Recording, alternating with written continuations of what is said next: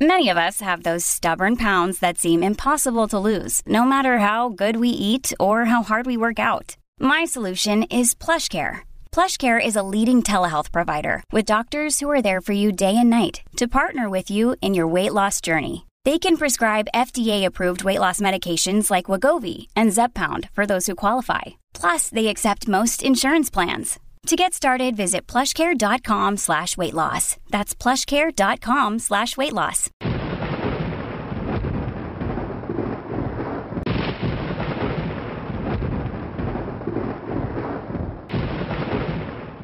Alyssa Milano is calling on all women to join her in a so-called sex strike. The actress is protesting strict abortion bans passed by Republican-controlled state legislatures. She urged women to stop having sex until she says women get bodily autonomy back. Her call to action comes just days after Georgia became the fourth state this year to ban abortions once a fetal heartbeat is detected.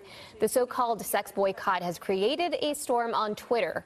One opponent to the idea suggests it makes it seem like sex is something women do as a favor to men, and we should note the law is not in effect just yet. Perhaps one of the more amusing bits of news in the past few days was the response from degenerate Hollywood to the passage of near total abortion ban legislation in Alabama and Georgia, with noted deep thinker C-list celebrities like Alyssa Milano calling for a fornication strike, or, in their own words, a sex strike, until women's so-called rights to murder unborn children were respected. The way that would have worked is that women would stop sleeping with men in general, from the sounds of it, although I suspect they mean pro-life men, until the women got what they wanted. One humorous response came from the Babylon Bee, that noted Christian satire website, which said that Catholic Answers was going to co-sponsor Alyssa Milano's abstinence speaking tour. The notion of a sex strike is humorous by itself, since most pro-lifers seem to be at the very least conservative about their own behavior in that regard, if not adhering to the kinds of values promoted traditionally in the church and in online places like this one, which is at least partially why the talk of a sex strike has died down. Remember what I said yesterday about progress and revolutionaries. All things are subject to the revolution, including the past victories of the revolution itself. It's a self-defeating ideology that inevitably eats itself. I could go on and on about that, but instead we have another example of how these supposed values are being applied rather haphazardly in the church today, and especially to today's hot-button issue in the church, women's ordination. Yes, we have another update on women's ordination. The revolutionaries in the church want nothing more than to have married priests of both sexes. They've been pushing for this for years, and now they've adopted a silly tactic to try to get what they want. Not a sex strike, but a mass strike. Yeah, you heard that right. There is now a strike being called to get the laity to stop attending Mass until the revolutionaries get women ordained. They tried this recently for a week. We'll go into this. It's not only a stupid idea, but spiritually suicidal. Not that they care about that, because remember something else I said in yesterday's video. For them to care about spiritual suicide would require that they shared our faith. For them, the Catholic Church is a brand and a vehicle for carrying out materialistic political agendas that have had holy water sprinkled on them. It's grotesque, but ultimately predictable. For this story we go to, where else but Germany, that land noted for its orthodoxy and steadfast leadership in the Church. I am, of course, kidding about that. Headline: German bishop supports church strike for women's ordination. So a question comes to mind immediately. Has anything honestly good come out of Germany in the past 100 years? It's an honest question. Maybe I'm overlooking something, but I'm drawing a blank. High-ranking prelates who have said right things in the recent months about errors promulgated by the current Vatican regime and all. The German bishop in question, Bishop Franz Josef Bode, that same bishop who I reported on 2 weeks ago or so, who said that the Amazon Synod will change everything in the church. I'm going to quote the start of the Catholic News Service piece on this to give you an idea of what they're driving at. Buckle up, because we're headed to roads covered in the speed bumps of blasphemy and heresy. Quote, at least one bishop has offered his support for a week-long church strike organized by German Catholic women, during which participants organize their own prayer services rather than attending Mass. Calling itself Mary 2.0, the initiative issued an open letter to Pope Francis, which called for the ordination of women, and claimed, quote, "Men of the church only tolerate one woman in their midst, Mary. We want to take Mary off her pedestal and into our midst, as a sister facing our direction," end quote, the letter said. The website features paintings of Mary and other women with their mouths taped over.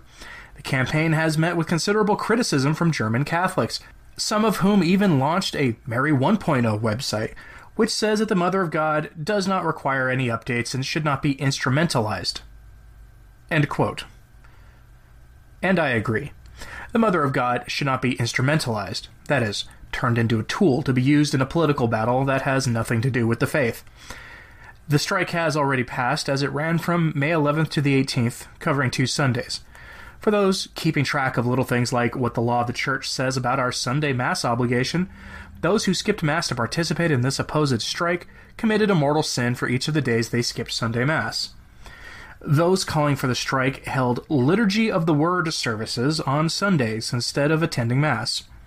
In addition, they sent a letter of protest to Pope Francis, which made numerous demands, including an end to mandatory celibacy for priests and for an updating of the Church's teaching on sexual morality and the ordination of women to all ministries, including the orders of deacon, priest, and bishop. Remember something else I said yesterday. They want a woman pope, a holy mother. I'd read the letter in its entirety, but it was only published in German, and Google Translates offers something incomprehensible when you try to run it through a browser-based translator. But I do see only 9 theses. They really need 86 more theses to get it completely in line with their spiritual father. No word if their document was nailed to the door of the German nuncio's office or to the door of a cathedral, though I kind of doubt it. But it gets better. The Vicar General of the Archdiocese of Paderborn, Father Alphonse Hart, engaged in the kind of mental gymnastics that we've come to expect from the modernists. Father Hart praised the organizers of the campaign as women who are, quote, concerned about the sustainability of their church, end quote. Yes, the church that has survived tyrants, pestilence, fads, and liberalism needs to ensure its sustainability by embracing the sins of Eve. Father Hart himself said that, quote, this is a motivation that I value highly, end quote, in spite of recognizing that the campaign also creates division. Father Hart denies reality when he asserts that ordaining women is an open question, which is where the mental gymnastics come into play. Quoting him directly, quote, on the one hand, we have a definitive decision by Pope John Paul II on the question of the ordination of women, and on the other hand, we still do not have a final answer. At least in Germany, this question is discussed very openly, especially among theologians. It is clear that there is a need for a global ecclesial consensus for which this currently is not the case. End quote. Okay, someone help me here. If a question has received a definitive answer, as isn't the case with women's ordination and the decree made by John Paul II, how is it not closed? Definitive means closed. How anyone can take this seriously is truly remarkable, especially since German theologians are the theologians of clown world, where every heterodox idea can be justified using flowery language in order to make everyone feel included and represented. The funny thing about this whole issue of representation is this. A whopping 155 people participated in the Sunday Liturgy of the Word Protestant services these clowns threw. Now, given the state of the church in Germany these days, that might actually be a whole lot of the Mass-going faithful. But between their blasphemous attempt to turn Our Lady into a political symbol of the sins of Eve to their overt rejection of sacred tradition, which may in fact mark them as obstinate formal heretics, it is an open question as to what they are trying to faithfully represent in the church with their Lutheran reforms. After all, Germany was one of the epicenters of modernism, with the natural consequences of these liberal theologians being that the church in Germany has shrunk by over half in the past few decades, if not by more. So who are they trying to represent?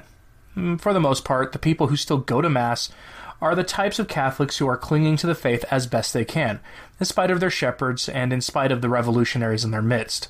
The satanic ideology they're peddling isn't working, not that those who remain in the church in Germany probably have deeply held Orthodox beliefs either, if the general state of things in Germany is any indication. The state of catechesis in Germany is legendary for how awful it is, with the best and most faithful of Catholics in Germany often having to teach themselves the faith, or resorting to driving long distances to find the handful of good and faithful priests remaining in the country. They're certainly not being included in this task of inclusion. Can you imagine what would happen if an argument for orthodoxy was made by a prominent German bishop today in this discussion of inclusion? I have an alternative to the issue of representation as the revolutionaries are casting it. If you want to make everyone feel included in the life of the church again, preach on the 4 last things: death, judgment, heaven, and hell. We will all stand before the judgment seat of Christ the King. We will all be judged for our sins. All of us, every man, woman, and child alive today, and who has ever lived, faces judgment. That's pretty inclusive if you ask me. We will all be judged on our merits and on our sins. We will be judged on our faithfulness, and if we burned with that Pentecostal zealous fire that characterizes the lives of the saints, both known and anonymous. Hell is not empty. We do not have a reasonable hope that all men are saved, when it is highly likely that most people go to hell, and that includes most Catholics. If that doesn't make you feel included in the great story of history, I don't know what else will. People too easily forget what the point of all of this is: getting to heaven. That's it. That's the point. If you don't think that our primary concern isn't getting to heaven, then you've missed the point entirely. Christ told us what we need to do to get to heaven, and it didn't involve making changes to the teachings passed down to us from the apostles, so that we can feel good about our sins, the way that Protestants, and I hate to say it, quite frankly, the Orthodox do with divorce and reception of Holy Communion. Nor does it involve making the church march in lockstep to the beat of this globo-homo clown world we live in. This is why I spend 5 days of the week giving you reasons to pray. It's why we all need to turn to our blessed Lord in those times where we are tempted into grave sin and prayerfully ask for help, persevering through the temptation, and doing that every single time until whatever evil it is we are inclined to is no longer an issue in our lives. The time draws short, and our prelates act as if the faith and the church are nothing more than their playthings in their quest to further political goals antithetical to the historic teachings of the church. Pray for these men, and especially pray for the women who think that they can try to marry feminism and Masonic egalitarianism to the Catholic faith. It's a task doomed to failure. As always, thank you for listening and for your support. Pray and do acts of penance for the liberation and exaltation of the Church. I'm Anthony Stein. Viva Cristo Rey.